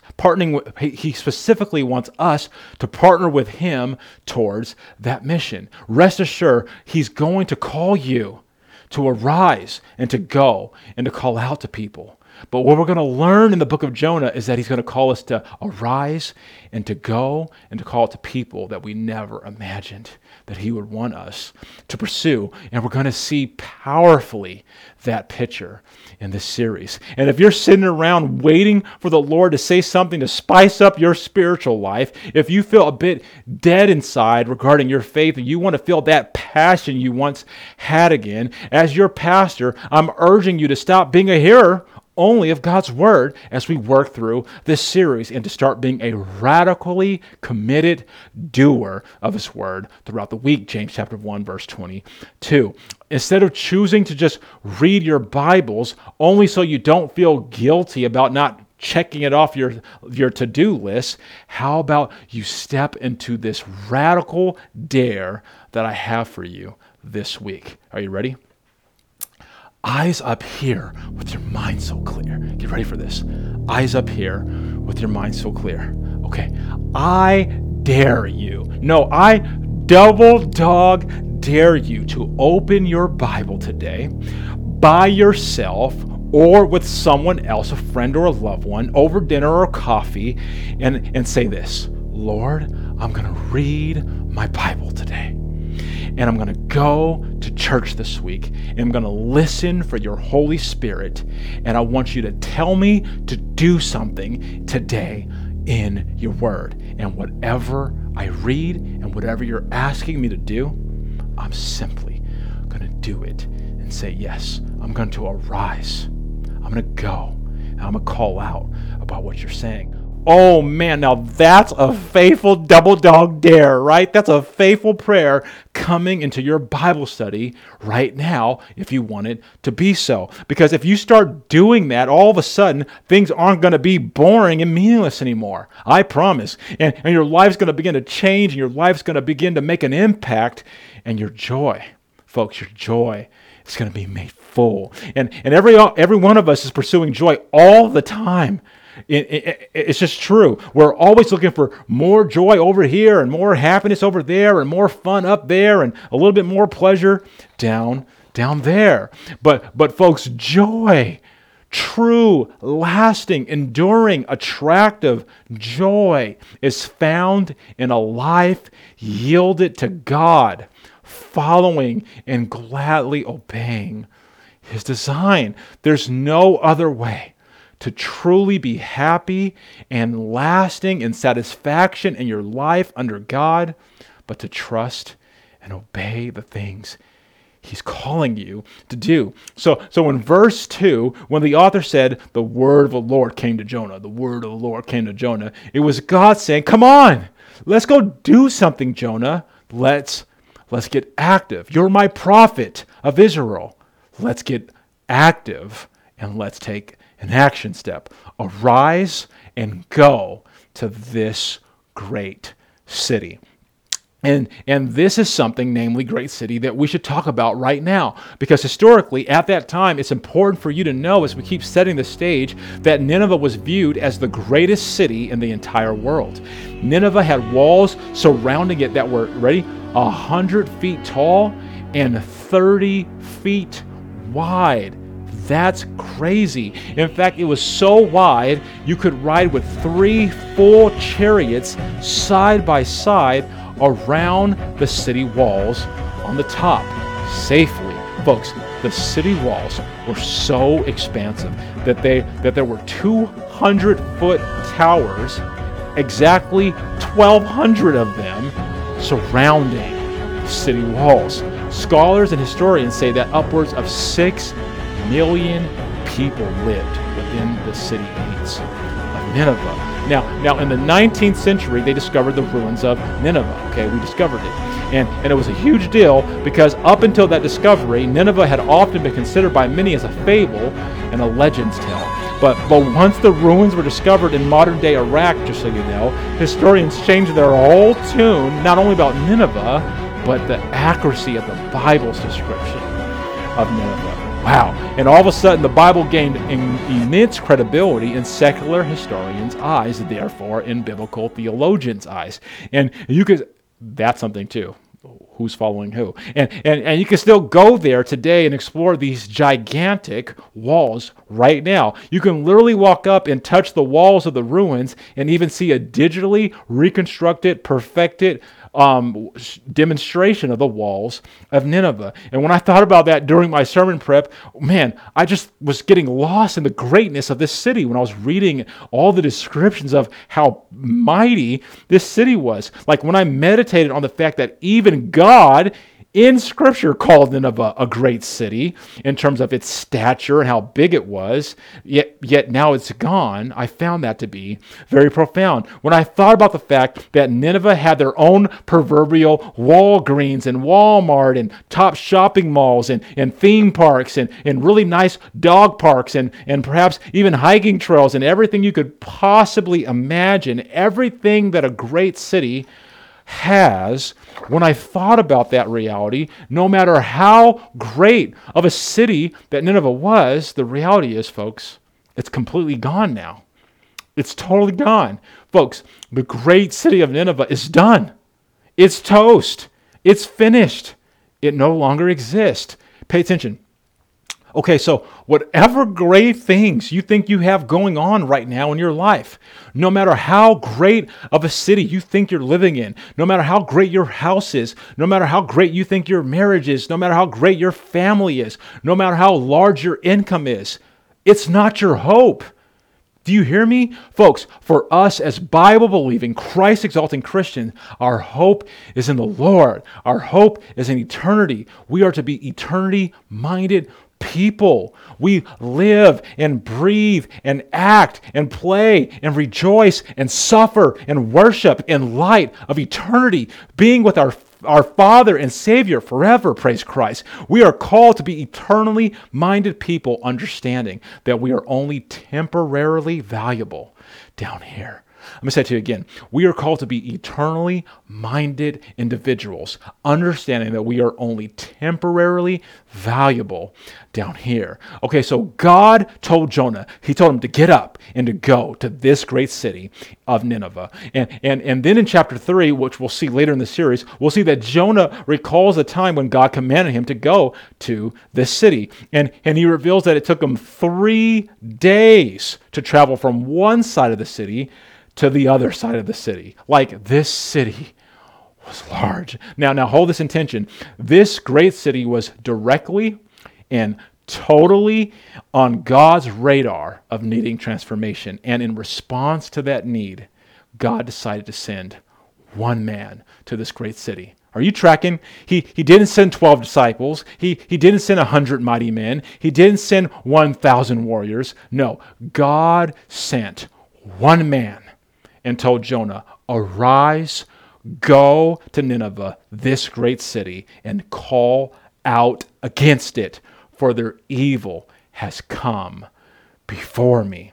And I want you to underline the part, the evil of Nineveh coming before God in your Bible, so that you always have that right there in verse 2. Because when God says the evil of that city has come before me, it's both a warning and something incredibly awesome. Let me explain. It's a warning, but it's also super, super awesome. You see, the wickedness that happened in that city was God's problem. It wasn't Jonah's. I'm going to say it to you again. The wickedness that was happening in the city, that was God. That was God's problem to solve. It wasn't Jonah's. God said, I see exactly what's going on within this city, and I want to deal with it. So Jonah, go there and tell them I'm on my way. Look at the text. Tell them to clean up a little bit is what God's saying. Hey, tell them to clean up a little bit because I see the wickedness that's going on there, and tell them I'm on my way, Jonah. Okay, so let me ask you a question. Do you see the wickedness going on right now within your culture? Like, doesn't it make you crazy? Like, perhaps some of us are numb to it, and I hope not, but I think some of us, we do get numb to it, unfortunately. But here's the deal. God's got the wickedness that's going on in America. God's got the wickedness that's going on in the dark places. God's got the wickedness that's going on in the horror stories that you hear about all the time in the news. He's got it completely under control, and he knows what he's going to do about it. And we got to remember that as the people of God. But our part is to be his witnesses, shining the light and being willing and being obedient and being available. You with me? It's about being someone who is usable for God's will. That's our part. But I don't want you to sleep on the phrase, their evil has come before him, not us. Him, because despite the greatness of this city, no matter how big and how strong their walls were, God still saw everything. Nothing was hidden from God. Nothing. The shiny parts of the cities didn't cloak the indwelling sin inside of those walls, not even a little bit. And guess what? God still sees everything. Today, folks, there's not one single thing going on in your life or in your secret closet. There's no secret avenues or rendezvous where you can hide from the presence of the Lord. Are you tracking with me? God sees it all. He's fully aware of all things, and you and I won't be getting off the hook. Do you hear me? No one gets off the hook. God is going to seek, God is going to pursue, and God is going to confront us about our lives and our choices and our inclinations in our heart. But you know what else God is saying to us? God's saying, Brandon, I love you so much that I'm going to send you a Jonah when you need it most. I'm going to send you a prophet. I'm going to send you or in our context, I'm going to send you a woman of God or a man of God or a pastor or a friend or a mentor. When you need it most, I'm going to send them to you to wake you up. I'm going to send someone to give you a strong warning. And I want them to do that because I love you. It's like God saying, Brandon, I'm going to send you a Jonah in your life when you need it most so that you can know without a shadow of a doubt that I see you. I radically see you. I see what you're doing and I don't approve, but most importantly, I want to provide the opportunity for you to have redemption. I want to rescue you, my son. And do you know why he does all of this? Do you know why the God of the universe does all of this? He does this because he wants us to be at peace with him. He wants us to be at peace with others. And folks, he wants you to be at peace with yourself. We serve a good and gracious God who wants to increase our peace and maximize our joy every single day, folks. He desperately wants to maximize our joy. He desperately wants to increase our peace. Now, holding that attention, let's look again at a few more things in verse 2. One more time. And the word of the Lord says, now the word of the Lord came to Jonah, the son of Amittai, saying, verse 2, arise, go to Nineveh, that great city, and call out against it, for their evil has come before me. Okay, so every commentary and every resource that I use to prepare for this sermon series, I just want you to know that they went into great, crazy great detail about the Ninevites and what they would do to their enemies and to the cities that they would try and always conquer. And I'm not gonna do that today, going into that kind of detail. Honestly, it didn't seem necessary or pastorally appropriate to really camp out like that, because I believe that for us today, as Bible-believing, Christ-exalting Christians, what we need most activated is the anthem and the thematic marching song that God is saying, I'm compassionate, I'm patient, and I'm going to save whom I choose. That is what we're going to focus on. But just to be faithful, I'm going to give a couple illustrations so that we can be the amazing student learners that I know that we are, so we can understand contextually what's going on. Okay, so if you've ever seen any footage from World War II with Hitler and you understand what he did to his enemies, I want you to know right now that was like kindergartens playing in a sandbox compared to what the Ninevites did to their enemies. And folks, I'm not playing. The Ninevites were the craziest of craziest, and many theological historians and theologians call the Ninevites the worst and most insidious culture that's ever existed.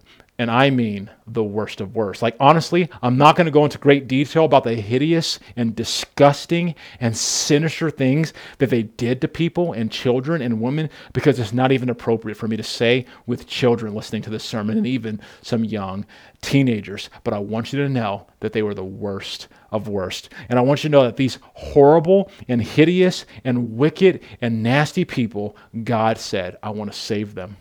I want to forgive them. And I want to change them, and I want to rescue them. Man, that is so complex, and it's so deep, but it's so productive for our lives. This is the type of preaching that fancy Disney Channel type churches do not want to preach, and most definitely we don't want to hear when we want our ears tickled. This is not a sermon for the church that wants to stay squeaky clean all the time. Are you tracking? This is not for the squeaky clean family. This is for the Bible-believing, Christ-exalting church and people of God who want to risk their comfort to reach their city according to the Bible, as God has called us to do. Because let me tell you right now, the gospel truth is that the God of the universe wants to invade a dark and messy world through the vehicle of a faithful yet messy church who believes by faith that all people are able to be washed and cleansed and born again. I'm going to say it again. The gospel truth is that the God of the universe wants to invade a dark and messy world through the vehicle of a faithful yet messy church who believes by faith that all people are worthy of being washed, cleansed, and born again. Pay attention. The book of Jonah illustrates for you and me the heart of God, not the heart of man. The book of Jonah is about the heart and the compassion and the patience of God, not us. Listen, we don't need any illustrations or sermon series to know the heart of man, do we? Because we are quick to judge, and we are quick to unforgive, and we are quick to cast life sentences on people in the court of our opinions. But our God on high, he is quick to intervene and to send his rebellious forgiveness and his message of reconciliation through his true children, his true messengers of the shoes of the gospel of peace. Because I promise you, the wickedness of these people was unprecedented. In fact, when surrounding villages, this is going to give you a perspective, when surrounding villages knew that the Ninevites were on their way, they would look at themselves and say, the Ninevites are coming. We need to kill our entire community immediately. And folks, they would carry it out and do it and kill themselves. That's how bad the Ninevites were, folks. Whole communities, whole tribes would literally kill themselves just by the knowledge that the Ninevites were en route. Keep tracking. And God saw them and said, okay, let's deal with this.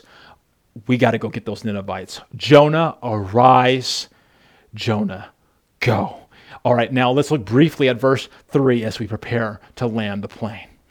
And the word of the Lord came to Jonah, the son of Amittai, saying, arise, go to Nineveh, that great city, and call out against it, for their evil has come up before me. Verse 3. But Jonah rose to flee to Tarshish from the presence of the Lord. He went down to Joppa and found a ship going to Tarshish. So he paid the fare and went down into it to go with them to Tarshish, away from the presence of the Lord. Oh, man. Now, notice that Tarshish is mentioned 3 times in this verse right here. And what's so important for us to know is that Tarshish was the furthest place at this time that a person could run away from everything. Okay, so literally Jonah is trying to run as far as humanly possible to his best ability from what God was calling him to do. Wow. And Tarshish, just so you know, is modern day Spain, folks. So that's incredibly far at that time, right? All the way in Spain. So this is a gigantic fleeing posture and distance Jonah was implementing as he tried to evade what God was calling him to do. And so if you're tracking with me, the first question you should be thinking is, why? Why was Jonah so determined to flee from God's directive at that specific moment in the story? Well, let me make this simple yet profound for you. Like I pray that this whole sermon series is going to eventually be. Okay, if you were a Jew in World War II, would you want to go up to Hitler and give him a rebuke? Like, no way. Like, can you imagine saying, excuse me, Mr. Hitler, my name is Brandon and I'm a Jew and I'd like to have a word with you about how you're doing things around here. Like, no, you wouldn't want to do that. So yes, Jonah had a very understandable reason not to want to go where God was calling him to go. Jonah didn't want to go somewhere as dangerous as this.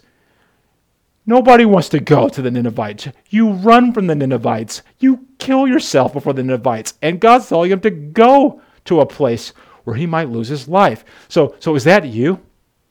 Be faithful today, listener. Are there some things that feel a bit dangerous that God is calling you to do right now in your life? And you're avoiding it. Maybe you're going to lose some relationships that you're coveting by doing what God tells you to do. Maybe you're going to lose the opportunity for this job that you really covet by doing the right thing. Whatever it is, do you feel the Lord calling you to do something that feels dangerous? Or maybe Jonah wasn't afraid of the danger. Maybe he wasn't. Maybe he was afraid Maybe he was just afraid of being mocked. Maybe his greatest fear wasn't that the Ninevites would kill him, but it was that the Ninevites would make fun of him. And perhaps you're struggling right now in your life with some things that God's calling you to do because you're tripped up and you're trapped up worrying about people's opinions of you all the time, and you're a people pleaser. Maybe you're concerned that by following Jesus and his kingdom focused commands in your life, people are going to make fun of who you are and think that you're weird and think that you're strange or stupid or disconnected from reality. But maybe, folks, maybe Jonah wasn't afraid of being killed, and maybe he wasn't afraid of being mocked either. Maybe Jonah was most afraid of simply being rejected. Maybe it wasn't death. And maybe it wasn't ridicule. Maybe he didn't want to be rejected. And for some of us, that's our biggest struggle in our lives, isn't it? The reality of being rejected because of our stance with Jesus. Maybe that's the thing that's holding you back right now from following and really tapping out and looking up and linking into God's command, because you don't want to be rejected by people in your life, maybe even your family, when God tells you to arise and to go do something that he's commanding you to do. Is that perhaps you? Okay, so here's the deal. Well, luckily, Jonah actually tells us why he didn't want to go to Nineveh. He reveals it in chapter 4, actually. And I'm going to keep setting this stage. And in chapter 4, Jonah says, I didn't want to go to Nineveh because I knew, God, that you were trying to pursue the Ninevites with the hopes of forgiving them and reconciling them and redeeming them. And I don't want them redeemed. I don't want that to happen. Wow. So Jonah wasn't primarily worried about dying. He wasn't primarily worried about being mocked, and he wasn't worried about being rejected. He had bitterness in his heart, and he wanted nothing to do with God's redemption plan. Jonah didn't want the Ninevites saved. Jonah wanted them to pay. He wanted justice. He wanted them destroyed. Jonah didn't want them to be offered kindness and forgiveness and the grace of the Lord. Jonah didn't want to offer a servant's apron. He wanted to activate a soldier's sword. Jonah didn't want them to have an opportunity. Jonah wanted justice and vengeance. And folks, I want you to know that is the heart of mankind. And folks, that's our heart. And before you start judging Jonah's condition, crucifying the speck in his eye, but saying, what kind of Christian was Jonah? Doesn't he know that Christians are supposed to be compassionate, filled with love? Before you start doing that, I want you to understand that this isn't some Lifetime movie that you're watching on your couch with your family. Jonah was going through this in real time, in real life.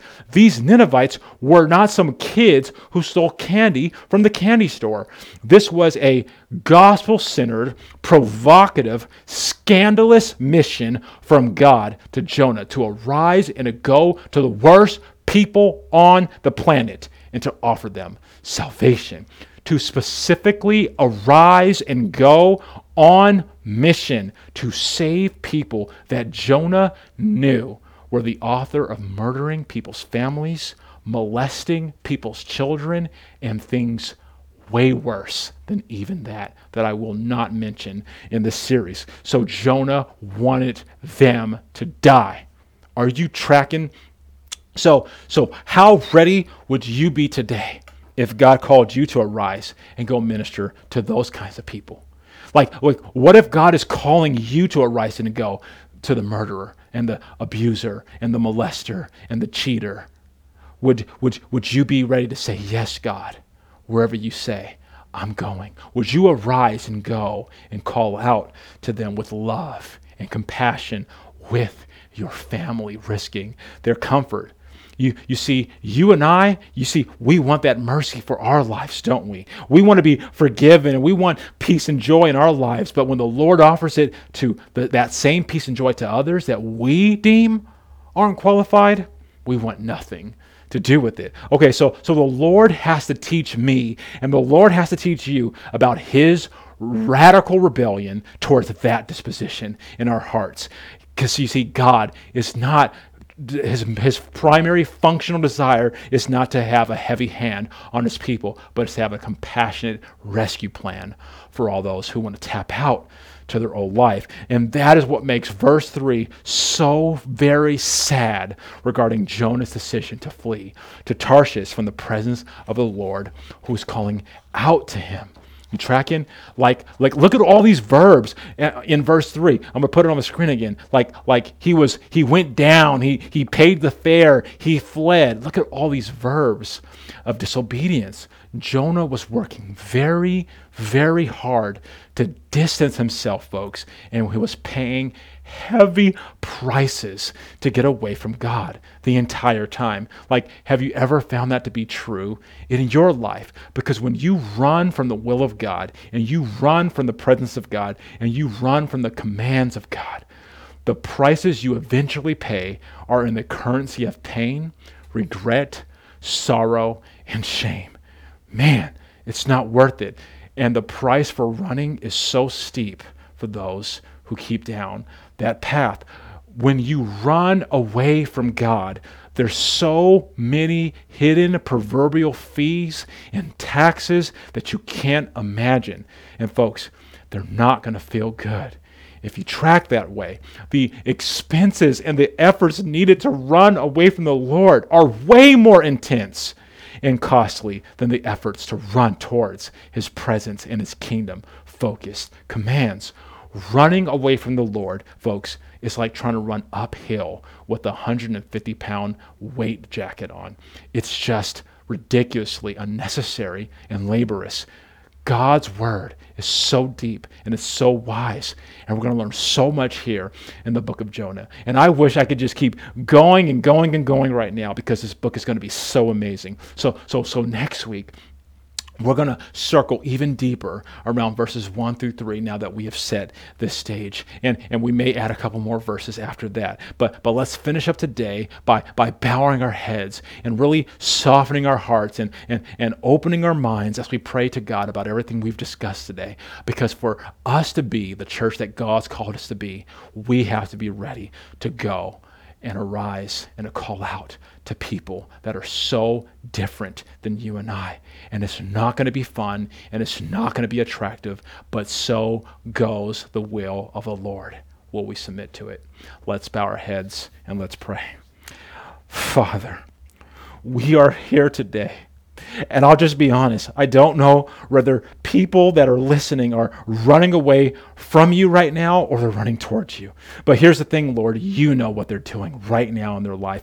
And I trust that you are going to be active so supremely. And so, God, as we get into the book of Jonah next week, studying the grand meta-narrative of your grace and your kindness and your mercy in light of and in contrast to who we are and how we think and how we do things, I pray now for the faulty, rebellious spirit in all of us here at RCC. Because right now our hearts are beating, and that means we still have a chance for you to change our hearts. Therefore, may you start the transformation process in us each week through the book of Jonah. Father, each person that you bring here to this church service, may they be different because of the word.